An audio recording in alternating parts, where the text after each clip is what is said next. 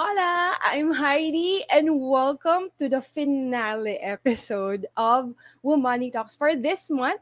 Na ang pinag-uusapan pa rin natin is Women's Month kasi we are celebrating Women's Month this month. So we ensure that for the whole month, ang episodes natin will just be talking about kung paano mas lalong may empower ang bawat Pilipina na manonood or ma-reach ng ating show for today, 'di ba?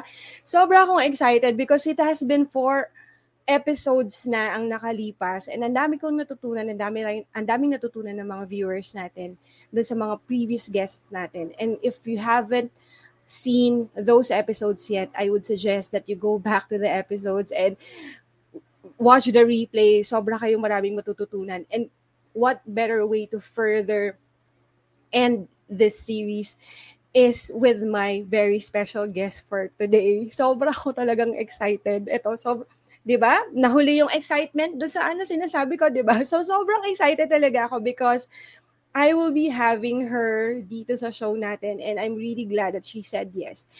Ang ganda pa because the title that she chose for this episode, parang it pretty much sums up all the learnings na talagang natutunan natin from the first episode up to the 4th episode.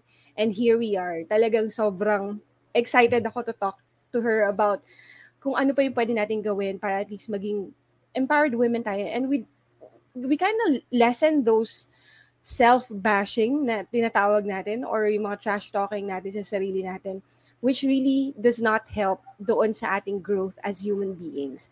And please guys, if you know people who needs to hear the message, please keep on sharing this episode para mas marami tayong tao na ma-reach para mabigay sa kanila yung mensahe na gusto nating i-share for today, di ba?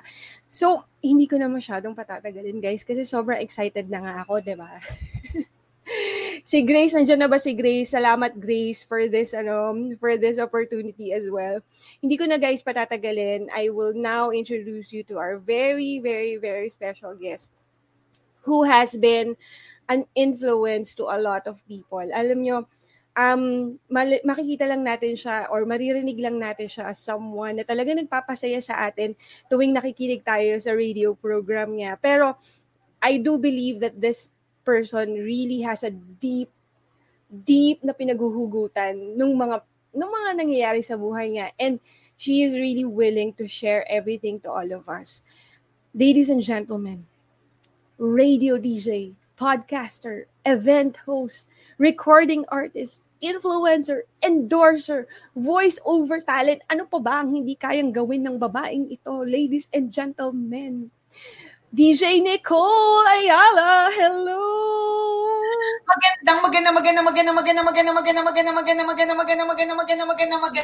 babae ka, Miss Heidi, for everything that you've been doing. And, we've been talking pa lang sa chat, but I can see through those chat messages kung gaano katindi yung heart and passion mo to empower also people.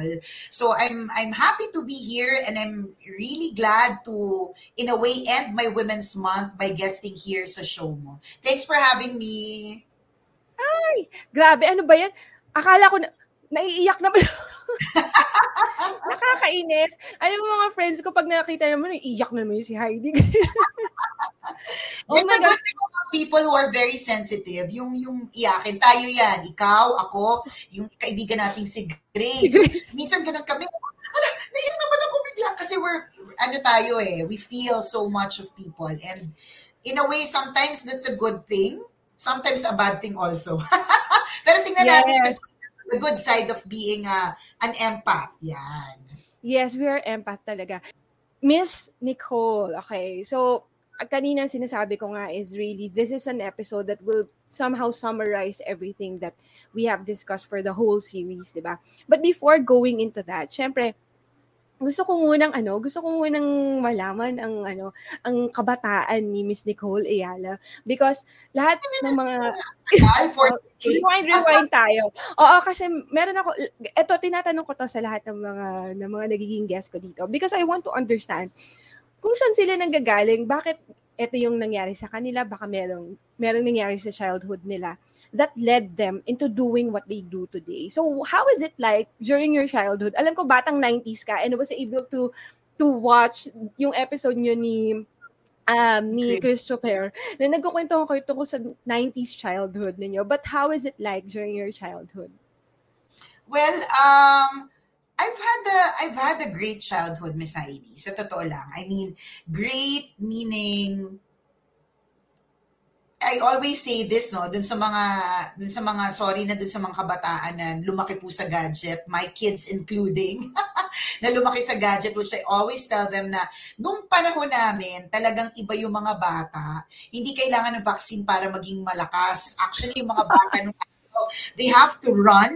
Kailangan tumakbo sila ng mabilis. Kailangan mausukan sila. They have to go through all those things and then they actually become strong. I think it was during yung childhood namin na nauso yung kailangan mo na bacteria para hindi ka maging sakitin. May ganun eh. Para maging immune ka. Para maging immune ka, no? So, it was a happy childhood because we were free to do what we wished na to compare to right now kasi na parang kids now kasi are more confined inside their homes. Parang it's so scary to bring them outside, 'di ba? Mga ganun, makakita ka lang ng puting van sa labas, maiisip mo na kaagad, hala, 'di ba? Parang dati pag nakakita tayo ng puting van, ang maiisip natin, oh my God, may artista, bakit naka-van? Ganon. So, ako yung childhood ko was relatively happy, but also very challenging because kaya nga I agree with what you said earlier, na what you are right now is also because of your childhood. Kaya nga, di ba may joke lagi na, kaya naman siguro masungit yan. Kasi nung bata siya, hindi siya sinali sa field trip, di ba? That has always been a joke. Pero if you look deeper into it, totoo naman yun eh, di ba? Merong mga tinatawag naming sugat ng kabataan. So, hindi po ako lumaki sa isang mayamang pamilya. Hindi naman kami Kuala Lumpur, Malaysia, ayos lang naman, pero hindi ako lumaki sa isang mayaman na pamilya. Ako po ay produkto ng aking nanay at tatay. Ang nanay ko ay isang teacher at ang daddy ko was a seaman. But he got a stroke, na paralyzed siya at when I was 8 years old. So, 8 years old pa lang ako. It's not that I didn't have a dad, but wala na akong exactly super father figure. Kasi syempre, na siya eh. It's not exactly bedridden, nakakalakad naman siya, but he couldn't talk as properly. So, hindi ako lumaki talaga, moving forward, hindi ako lumaki talaga na parang may guidance of a father. That's why I always, lagi akong bilib sa mga kababaihan kasi yung nanay ko, siya talaga yung single-handedly ginawa ang pagpapalaki sa amin. Wala sa aming tumigil sa pag-aaral. Lahat kaming 4 na magkakapatid ay nakapag-aral sa exclusive schools. I remember that particular moment na pinakita sa akin ng mommy ko yung salary niya na 200 pesos na lang literal. Kasi sa sobrang dami niyang loan. But she was able to pull it off. Hindi ko alam kung paano, pero I think it's really the power of a woman. So, pasintabi po sa mga lalaking nakatutok ngayon, talagang iba po yung kapangyarihan ng babae. So, doon ako lumaki sa ganyang klaseng environment. And then I knew from the very beginning na I have to work hard in order for me to succeed. Hindi ako pwedeng magpetiks kasi hindi nga kami mayaman. Hindi ako pwedeng kahit yung I studied in Assumption College, not because mayaman kami, kundi dahil ako po ay scholar. So, nagtuturo dun yung mommy ko. So, that was a privilege that I got bilang anak ng teacher. And then, nung college, naging scholar sa Assumption. So, I'm very blessed to be able to have an Assumption education kahit hindi ako mayaman. But, yun din yung it was my springboard, to motivate myself na, okay, hindi ka na nga mayaman, hindi ka pa matalino. May gano'n, na parang, hindi ka na nga mayaman, hindi ka pa matalino, or hindi na nga parehas kayo ng antas ng pamumuhay ng mga klase mo, hindi mo pagagalingan. At nakita ko rin na, hindi din naman madali yung ginagawa ng mommy ko, bringing us all up, ganyan. So, bakit ako magbubulakbol? Bakit ako magloloko sa pag-aaral ko? And that is why, I was always an A student. sobrang adik ko mag-aral. Very bookish ako. Academically inclined. Talagang, bata pa lang ako nung naikwento yata sa akin ng mommy ko na when you get to college, may mga honors dyan, yung laude. Naka-imprint na sa brain ko that I have to be a cum laude at least when I graduate in college. So, pinush ko talaga yun ng bongga, di ba? So, and I did. Yun, that's my childhood. Wow, grabe. And it's really more on the inspiration that your parents talaga, that you saw from your parents, di ba? Parang yun na lang yung magaganti mo sa kanila sa lahat ng Yes. pagsisikap na ginagawa nila. And agree, no? I think it was not just with your, sa inyong magkakapatid, yung single-handed na ginawa ng mommy mo. But also, syempre, kailangan din niyang alagaan din yung daddy mo on the side, di ba? Kasi Yes. kung ganun na nga yung nangyari. Grabe, kudos to your mom talaga. And, okay, speaking pa rin of kabataan, and since you mentioned also that yung mga kaklase mo mayayaman because nasa assumption sila, meron ako nabasa sa isang research that you also have a dream name. Ang dream name mo ay Ashley May. Anong storya behind that Ashley May? Ang storya kasi niyan, meron akong kaklase na ang ganda-ganda, ang pangalan niya Ashley. Ito yung tipong parang pawis na pawis ako sa PE, pero siya yung pawis niya parang mabango. may ganun siyang dating Pwede sa mo, akin. pwede mo gawing kolonyo. Oo, parang ganun. Parang during that time, yung uso na napabango was Angel's Breath. So parang feeling ko, lagi siyang amoy Angel's Breath and Angel's Love. Parang ganun. That's why sabi ko, I'm going to have a dream. If I were to change my name, I'm going to change it to Ashley. Mga corning kabataan, mga pangarap, di ba? Yung mga ganun. And maybe, parang sometimes you'd think of it as corny or think of it as mababaw, but it's actually something that will push you Na parang, okay, pagka pag naging nanay din ako, I will make sure na yung mga pawis ng anak ko ang may Angel's Breath din. Or I make sure that I'll do my best to give them the life that they, a very, hindi naman super well off, pero comfortable life. 'Di ba kasi I wasn't although my childhood was very happy, it wasn't exactly comfortable. In fact, naranasan namin maputulan ng kuryente na hindi ko yun makakalimutan kasi syempre nakakahiya, 'di ba? Naputulan ka ng kuryente. So, ang ginagawa namin was ang sabi ng mami ko, huwag kayo limited lang ang movements. Para kunwari walang tao sa bahay. Kunyari wala lang tao sa bahay. But it was like that. We've had moments like that. But, ito yung moments that I am never ashamed of and I always want to look back. Kasi these are yun nga, sabi ko kanina, springboard that made me who I am now, which is achiever kasi ako Ang problema lang sa pagiging achiever is, sometimes you get too hard on yourself kasi parang you want to maging perfecto lahat, tas you overthink a lot. Yun lang yung problema with achievers, overthinking. Agree. Actually, which leads me to my next question. Bilang nabanggit mo yung not good enough and you're being hard on yourself because, well, for one, yung anak ko ganyan din. Sobrang, yung anak ko rin kasi medyo may pag-achiever siya. Talagang nasa stress na siya sa mga pinaggagawa niya simply because she wants to really achieve the goal that she wants for herself. And that is, siguro, kaya ganon because yung standard natin or yung standard mo bilang achiever is really something that it's not the normal standard that a normal person would strive to be, diba? But during those times, when you were having those kinds of standards, how are you hard on yourself? Kasi those people who are hard on themselves doesn't know why they are hard on themselves. Kasi parang sila lang naman yung nagbibigay ng standards sa sarili nila. For all you know, ako kasi wala naman akong pake kung basta pasado ka anak, okay lang yun. Di ba? But for you guys, ano yung tumatakbo sa isip ninyo? Actually, yung dito papasok, Miss Heidi, yung self-awareness.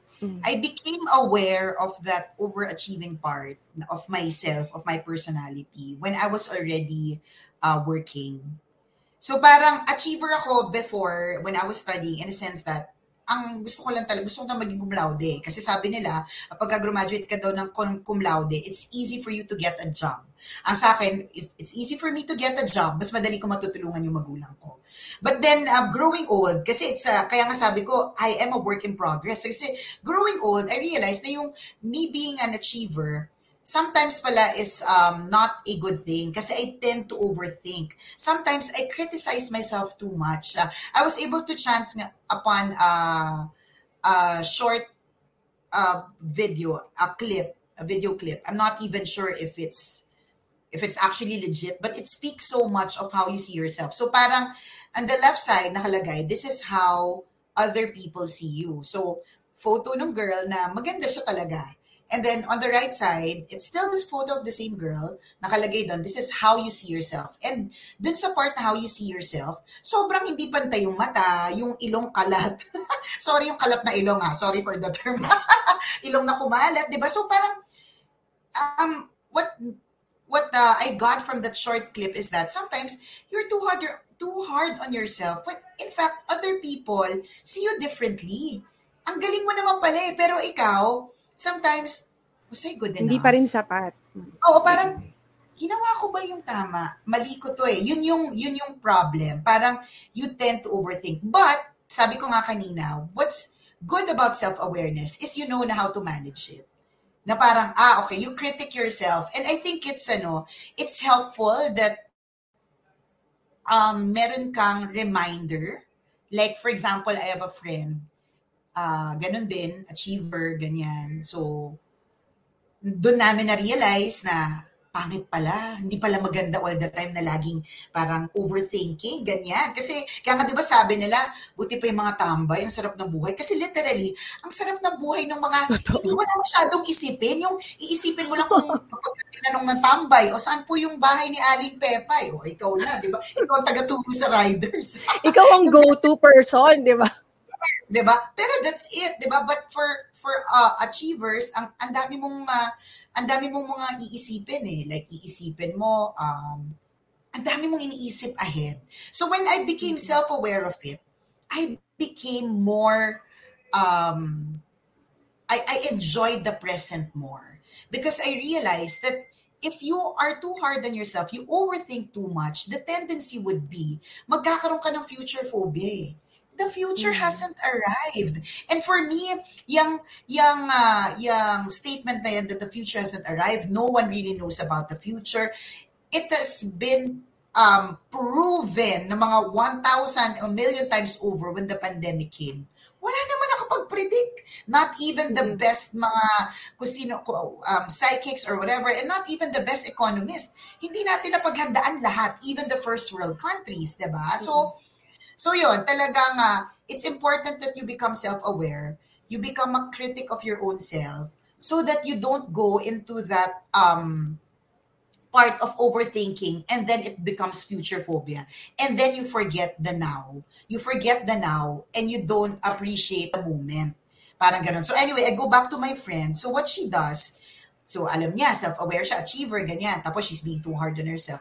Meron siyang laruan. So let's say a toy, ganyan. That she calls, I forgot the name. O sige, kunyari, Marites na lang for naalala ko lang yung chismosa namin kapitbahay. So Marites, ganyan.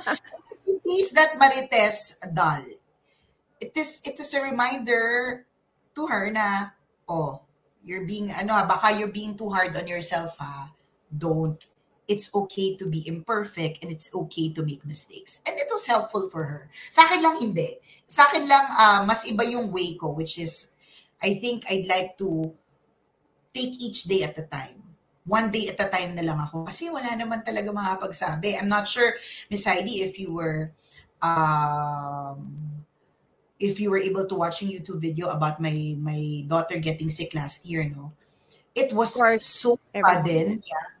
It was so sudden. I wasn't able to prepare for it emotionally and mentally, diba? So, ibig sabihin, yun yung isa sa mga realizations na hindi mo masasabi kung ano mangyayari bukas.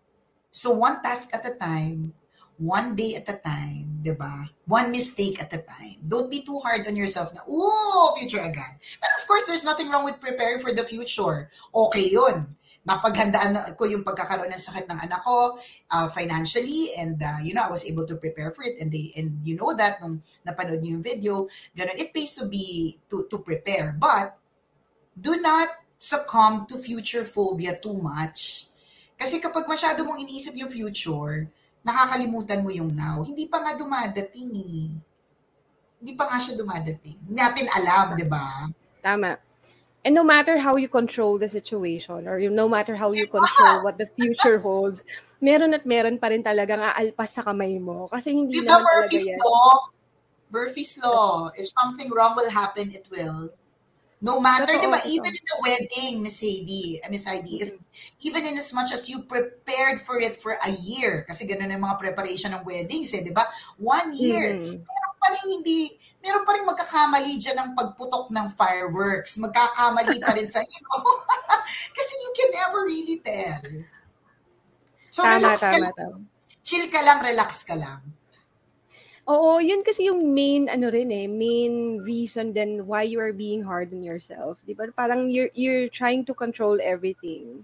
And then kapag ka na-realize mo that you're not being able to control everything, doon ka na na-frustrate, you feel down, nagsa-start na yung mga self-bashing at yung mga pagsasabi mo ng mga negative things about yourself. When in fact, sa mata ng ibang tao naman, you are okay.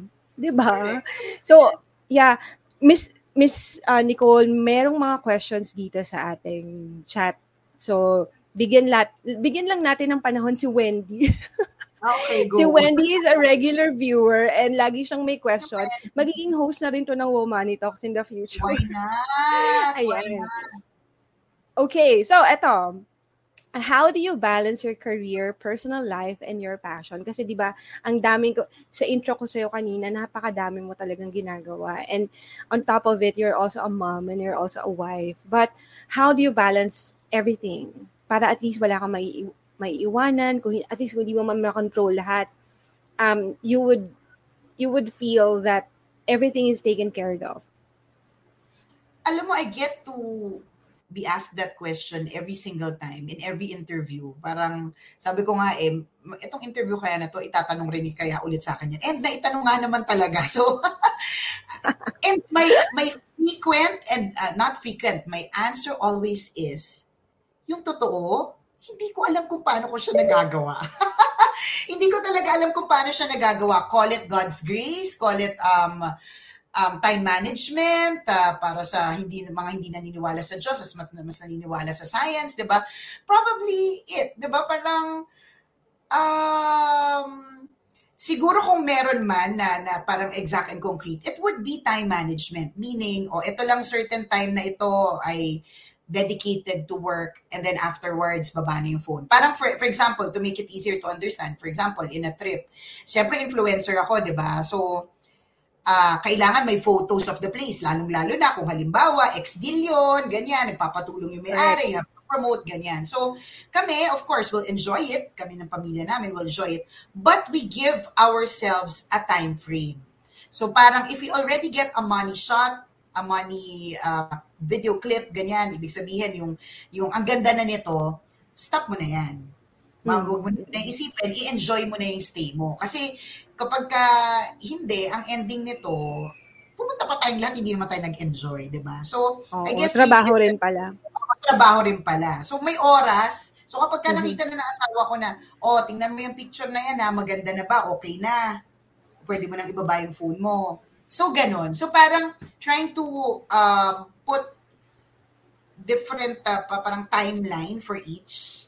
Yung ganun. Pero honestly, yung parang clear cut how I do it, this is the way. Hala, wala akong sagot. Wala akong sagot. Baka ang bait lang sa akin ni Lord na balanse ko lahat. I'm just, call it good karma, o call it being a good kid. Ito yata yung resulta ng pagiging isang estudyanteng matapat na sa kanyang pag-aaral at mabuting anak sa kanyang magulang. Kaya may ganitong ganti si Lord na parang you're able to do a lot of things with such limited time.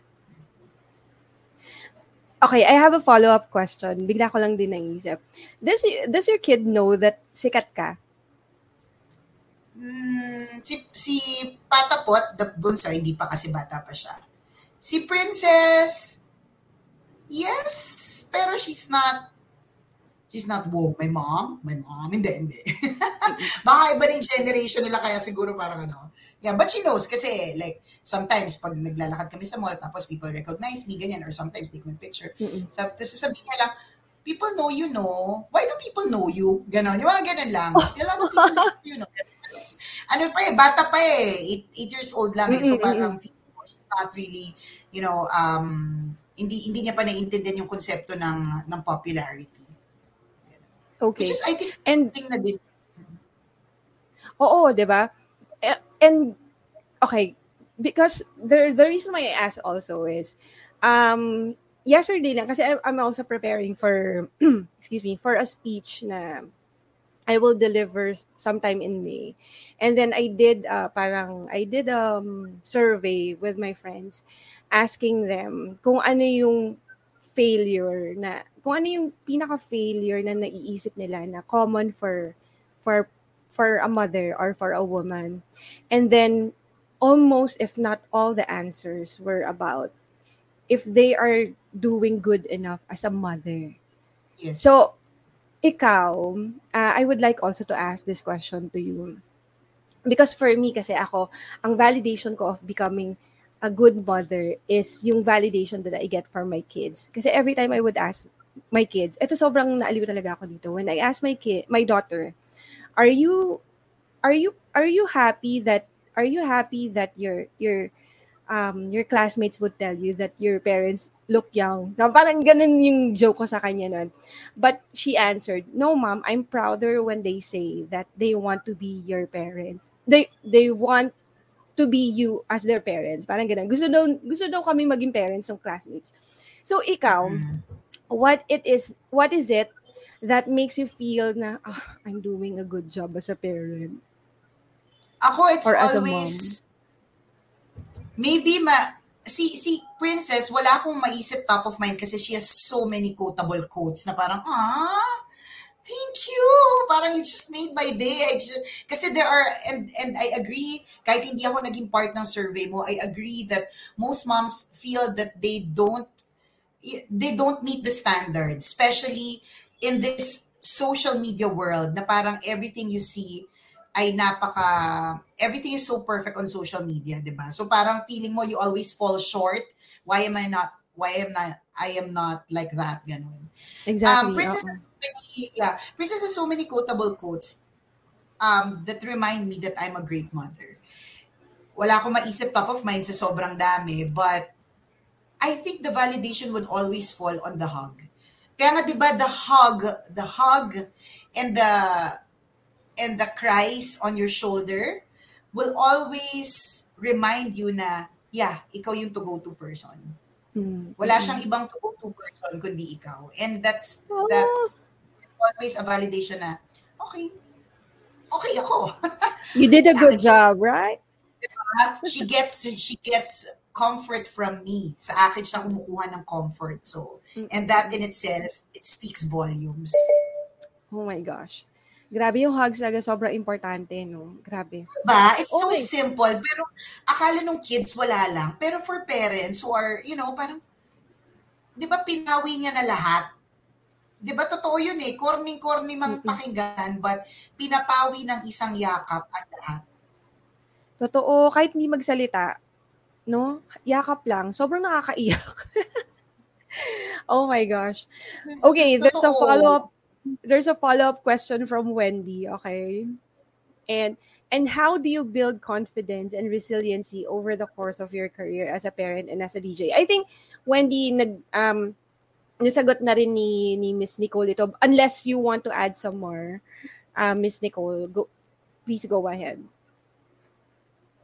Ako yung tungkol dun sa parenting, 'di ba? Yun nga, I said earlier na we always feel like we fall short because of the standards that we see na parang why are they like this, like that. But I am always guided by the thought that that you are doing a good job. Each parenting style is different. So kung what works for Miss Heidi will not work for me. Meron siguro general na parang might work for all, but still meron yang ibang klaseng may dedicated pa rin na sa'yo eh. So, don't be Correct. too hard on yourself, especially regarding parenting. And, Mm-mm. ang lagi kong advice dyan ha, you always listen to a selected few. Kasi people can tend to be so toxic. Alam mo yon, parang know-it-all. Ako, I realized that kasi hindi ako mabilis na nagbuntis, Miss Heidi eh. I was 30 when I got married. My first child was 33. And then second was 38. So, syempre, kung 33 years old ka na naging nanay, parang feeling ng lahat ng mga nasa paligid mo na nanay na, mas alam na nila. Ang naging pressure Mm-mm. ko when I was a first-time mom was ang daming mali. Parang ang daming mali sa ginagawa ko. Bawal ganito, bawal ganyan, ba't ganito, ba't ganyan. Nung pagbubuntis ko pa lang ha, kasi adik ako sa coke. So, Mm-mm. lahat ng tao parang, wag kang mag-coke, ganyan. Coke makes me happy. So parang feeling ko, ang sama akong nanay kasi buntis ako, tapos nagko-coke ako, di ba? When people are saying, oh, wag, ganyan, blah, blah, blah, ganon. And then I realized, teka, doktor ko ba kayo? Hindi ko naman kayo doktor So, tinanong ko yung OB ko. Sabi ko, Dok, kasi a lot of people are telling me na bawal daw ang soft drinks, ganyan. Tapos she was the one who told me, hindi naman bawal. Bawal kapag ka sobra. But if you Oo, drink, for oo. example, a glass a day, then that's okay. Tapos sabi ko, Dok, Mm-mm. lagi ako nagpa-plansya ng hair. Sabi nila, bawal daw. Ba't daw ako plansya ng plansya? Siyempre, nasa in front ako of a camera always, sa Love Radio, Mm-mm. ganyan. So, syempre, plansya ako ng hair lagi. Tapos, I feel so bad kasi nagplansya ako ng hair. Will it affect my kids? Sa loob na aking sinapupunan, mga ganon. Tapos, sabi niya, hindi bawal magplansya ng hair. So, doon ko na-realize, and nung inuluwal ko na si Princess, ang dami ding comments. And doon ko na-realize, you only listen to a select few that you trust. Kasi bawat parenting style nga is different eh. So bakit ako mape-pressure dun kung ginawa mo yan, kung naniniwala ka sa big kiss and I don't, Oo, then oo. respetuhin mo yun. Kasi yung mga nasa paligid ko who I believe in, the select few who I believe in, don't believe in big kiss. For example, Yeah. yung example na ganon. So, and that also means, not just for motherhood, that also means life in general, let go of toxic people. Okay na yung merong few lang, na meron kang Mm-mm. tugong. Mm-mm. Pero these are the people who will empower you. Kasi kapag sinurround mo yung sarili mo with people who do not empower, yung mas stress yung binibigay kesa empowerment. Naku, toxic yan. Let go. Let go of that person. Yung mga mali mo yung mas pinapalaki, no? Oo, di ba? Parang, perfect. Perfect ka. Sige. Di ba? Perfect ka talaga, gets ko. Pero nobody is perfect. And especially, Mm-mm. you don't believe everything that you see on social media. What may seem like perfect on the outside when you post it, di ba? Behind closed doors, hindi natin alam yung nangyayari dun eh. Totoo. Totoo yun. Oh my gosh, grabe. O, di ba ang passionate na namin magsasalita? Hindi totoo yun. Kasi nga, parang yung iba rin naman kasi kapag nagsasabi rin sa atin ng mga advices nila, though they mean well, I do not invalidate yung mga nagsasabi sa atin. They Oo always mean naman. well. Siguro Yes. lang yung way on how they said it, it's really kind of parang intoxicating. And most of the time kasi, yung it's bound by pamahiin na lang din without any scientific basis. But again, they always mean well din naman. And I agree Yes. with you also that you selected few lang because kung pakikinggan mo rin kasi lahat, hindi mo na alam kung anong gagawin mo because lahat din naman yan contradicting din na sinasabi. So you just go to Everything is selected few. debatable. Yes, Diba? everything is debatable. Correct. Lahat sa buhay natin is debatable. So, pumili ka lang. Yeah. Totoo. And dun lang sa mga tao that of the same value as you have, di ba? Ayan. And eto, may nag-hi here. She said, Rogelio Pagdanganan Clara Jr. O, di ba? Buong buo. Ang balanisa Miss Nicole. Wow, Miss Nicole is a woman with face value, faith, action, commitment, and excellence according to her. But biglang according to her. But I do believe talaga. I always say that kasi it's something that I learned back in elementary and grade school na assumptionists should have face value. So not just literally, but face as in faith, action, commitment, and excellence. Nice. Okay, eto na, Miss Nicole. I'm down to my last two questions for you because the title of our episode for today is I Am a Work in Progress. Why is Emmy a work in progress? Emmy is the real name of DJ Nicole Yes. Hyala. Bakit mo kasi when we were parang discussing about the title of this show, Grace and I said, ako sinabi ko, exceptional woman because that's how I see you. And then Grace said that I am unstoppable. Yun yung preferred title niya because I guess that's how she sees you, diba? But then you said that no, I would prefer I am a work in progress. Why why did you say that? What made you say that? Because I am not perfect, and every day I learn something new, and always I admit that, alam mo, sabi ko nga sa'yo, um, ilang beses na ako nagkaroon ng issues na nasa-scam ako sa pera, but that's a totally different, invite mo ako doon na para matuto ako, Miss Heidi. na, mag, na maging mas, sorry, excuse me, maging mas matanglawin pagdating dyan, no? But, kahit na nasa 40s na ako, naloko pa ako sa pera, alam mo yung ganun, kasi, ibig sabihin, there is still something to improve on myself always. Kaya nga when people say it's exceptional, unstoppable, yung, di ba, when we were talking, parang, well, siguro baka overthinker ako and the achiever in me is saying, no, hindi pa eh. Kasi, hindi talaga. Always, and I admit it, that I am not perfect. Actually, hindi rin ako nahihiya na magtanong. Hindi ako nahihiya na humingi ng tulong. Ng tulong when I need it. And I feel like when you're a strong woman asks for help when she needs it. Yun yung paniniwala ko. And definitely a work in progress. Always. I can still be a better version of myself tomorrow. Oh, that's so nice. Sobrang ganda nun. I can still be a better version of myself tomorrow. Iko-quote Diba? ko yan. Diba sabi nga nila, you're only as good as your last performance. So, pwede mo pang i-top yun eh. So, always, kahit naman nga as a DJ, diba, nagtanong si Wendy about building confidence and resilience as a DJ, yung ganon. Kahit naman as a DJ eh, I've been here for 18 years. Pero bakit kinakabahan ako pa rin ako pag may interview? Bakit kinakabahan ako every single time I get up on stage for a hosting stint? I've been doing that for 18 years. Dapat wala na lang sa akin yun. But I still get nervous every single time because nga I am a work in progress.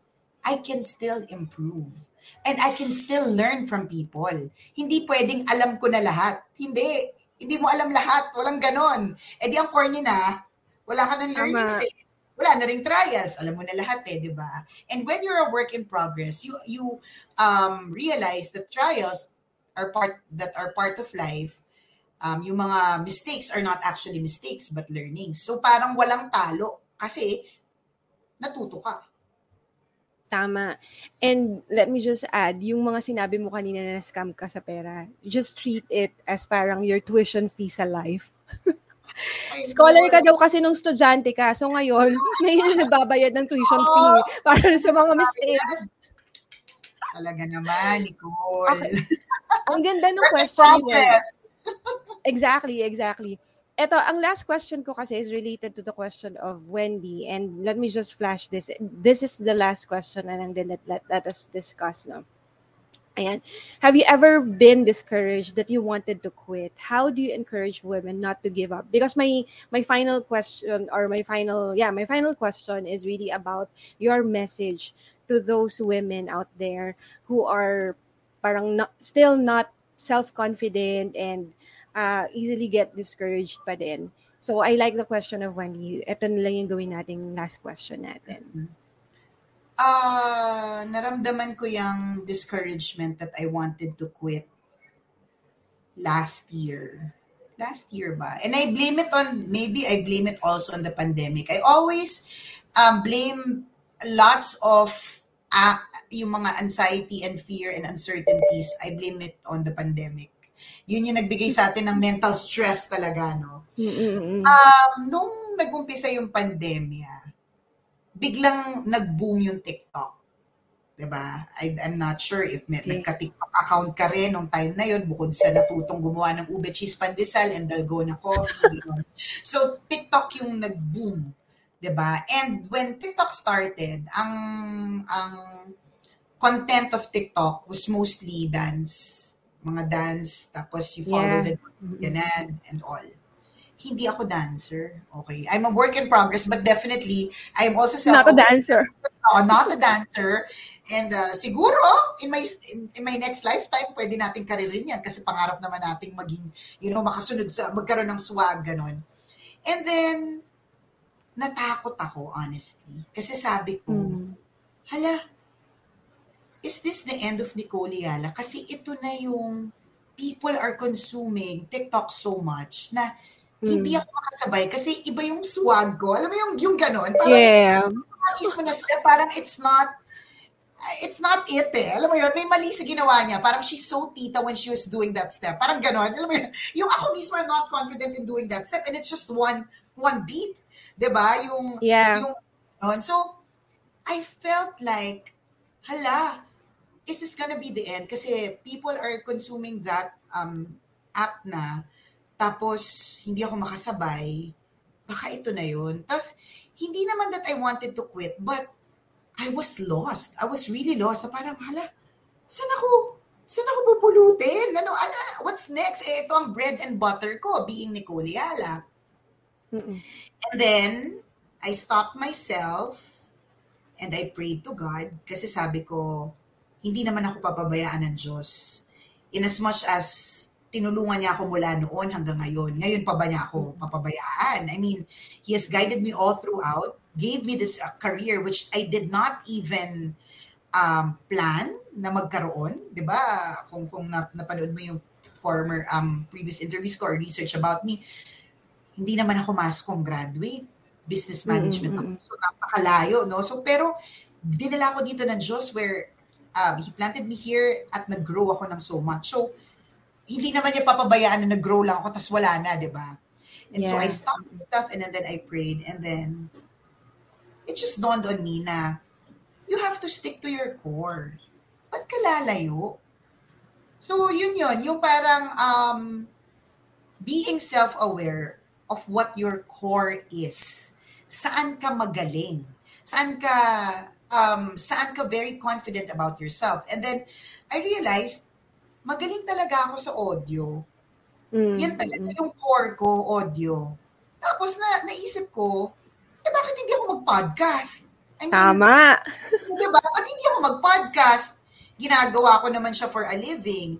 Etong mga ganito, Miss Heidi, inisip ko na to and ang dami na rin nag-encourage sa akin na Pero for some reason, video for now, sa akin, is not isipin mo yung aking YouTube channel, considering that it has like mga more than 400 videos, it hasn't even reached, hindi ako nahihiya dito kasi makikita nyo naman yung numbers nun, no?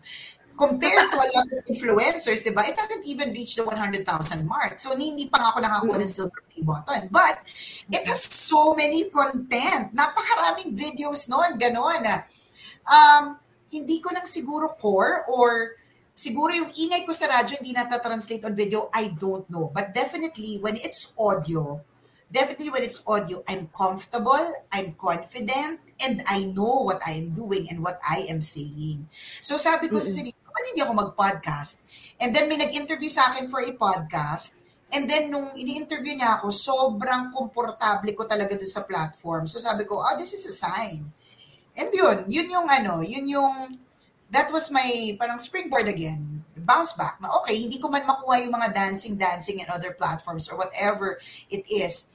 Yung audio will always be my core. Radio, podcast, anything audio, core ko yun. So, hindi ako mag-give up. Plus, ito hindi naman to sa mukhang pero sa totoo lang naman talaga. Ang dami masyadong bayarin, okay? Ang daming gastusin, okay? Hindi pwedeng passion lang.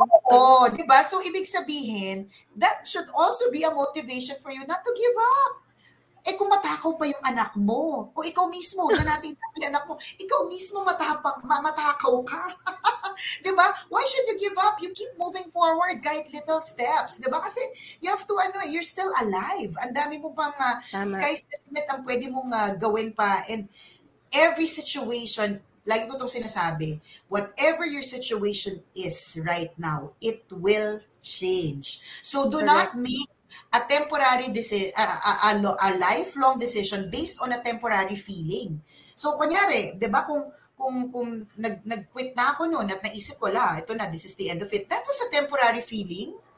Kung nag-decide ako na parang, wala na, this is the end of Nicole. I will decide to be another person, or I will decide to be, to do another, to go a different path. 'Di ba? Temporary lang yung naramdaman ko noon eh. So hindi ka dapat magdedesisyon ng major decision based on a temporary feeling. Kasi pwede mo naman yung, you can actually do something about it. You pray over it. Ako, para sa akin, it's very important that you pray over it. Pagdasalan mo talaga, kasi you will get the proper guidance talaga.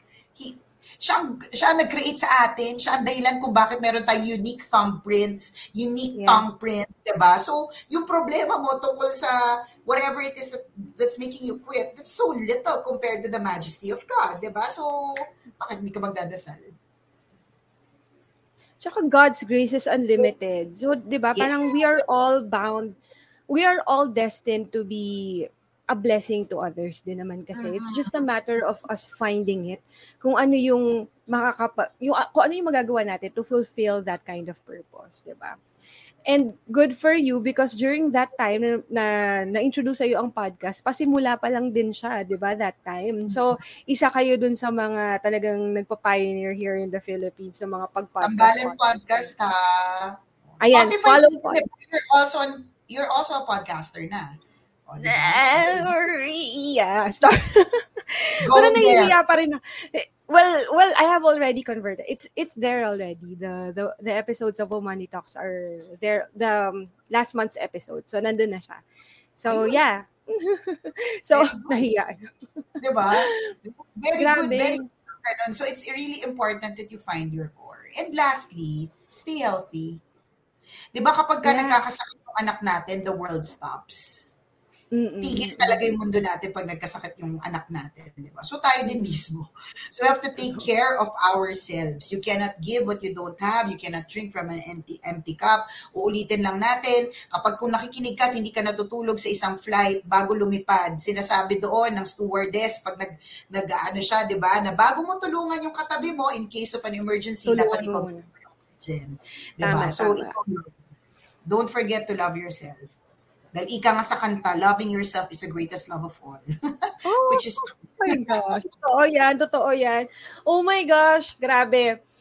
Miss Nicole, sobrang dami kong natutunan talaga sa conversation natin na to. And I'm just so blessed to have you here and share your knowledge and your wisdom to the viewers, especially for those people then who will be watching the replay, who will be listening to our podcast.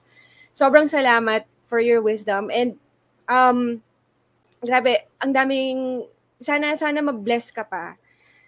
Sa lahat ng mga ginagawa mo ngayon, I really pray that you will inspire more people with what you do, 'di ba?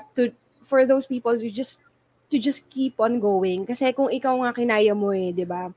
I'm sure kakayanin din ng iba. They just have to believe in themselves. Just like what you did.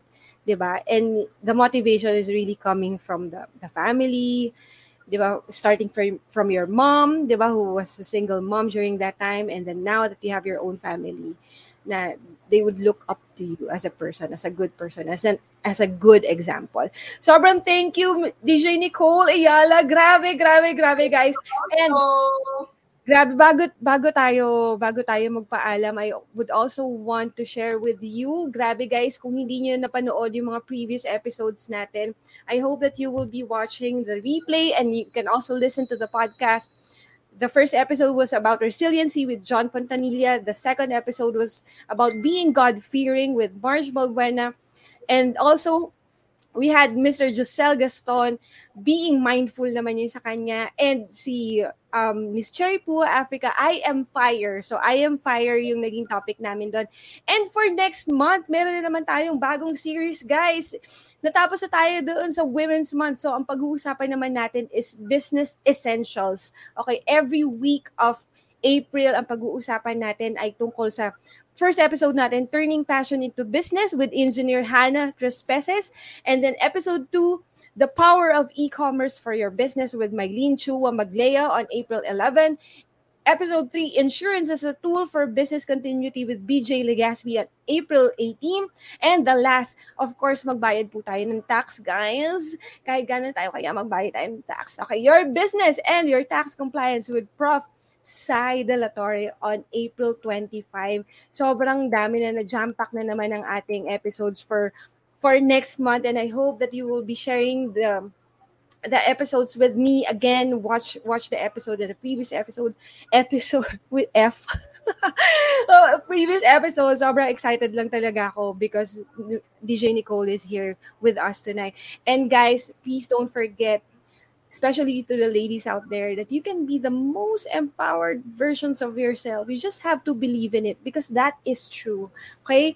Thank you very much for watching from start to finish. I hope you keep on sharing this episode to everyone. Bye, guys!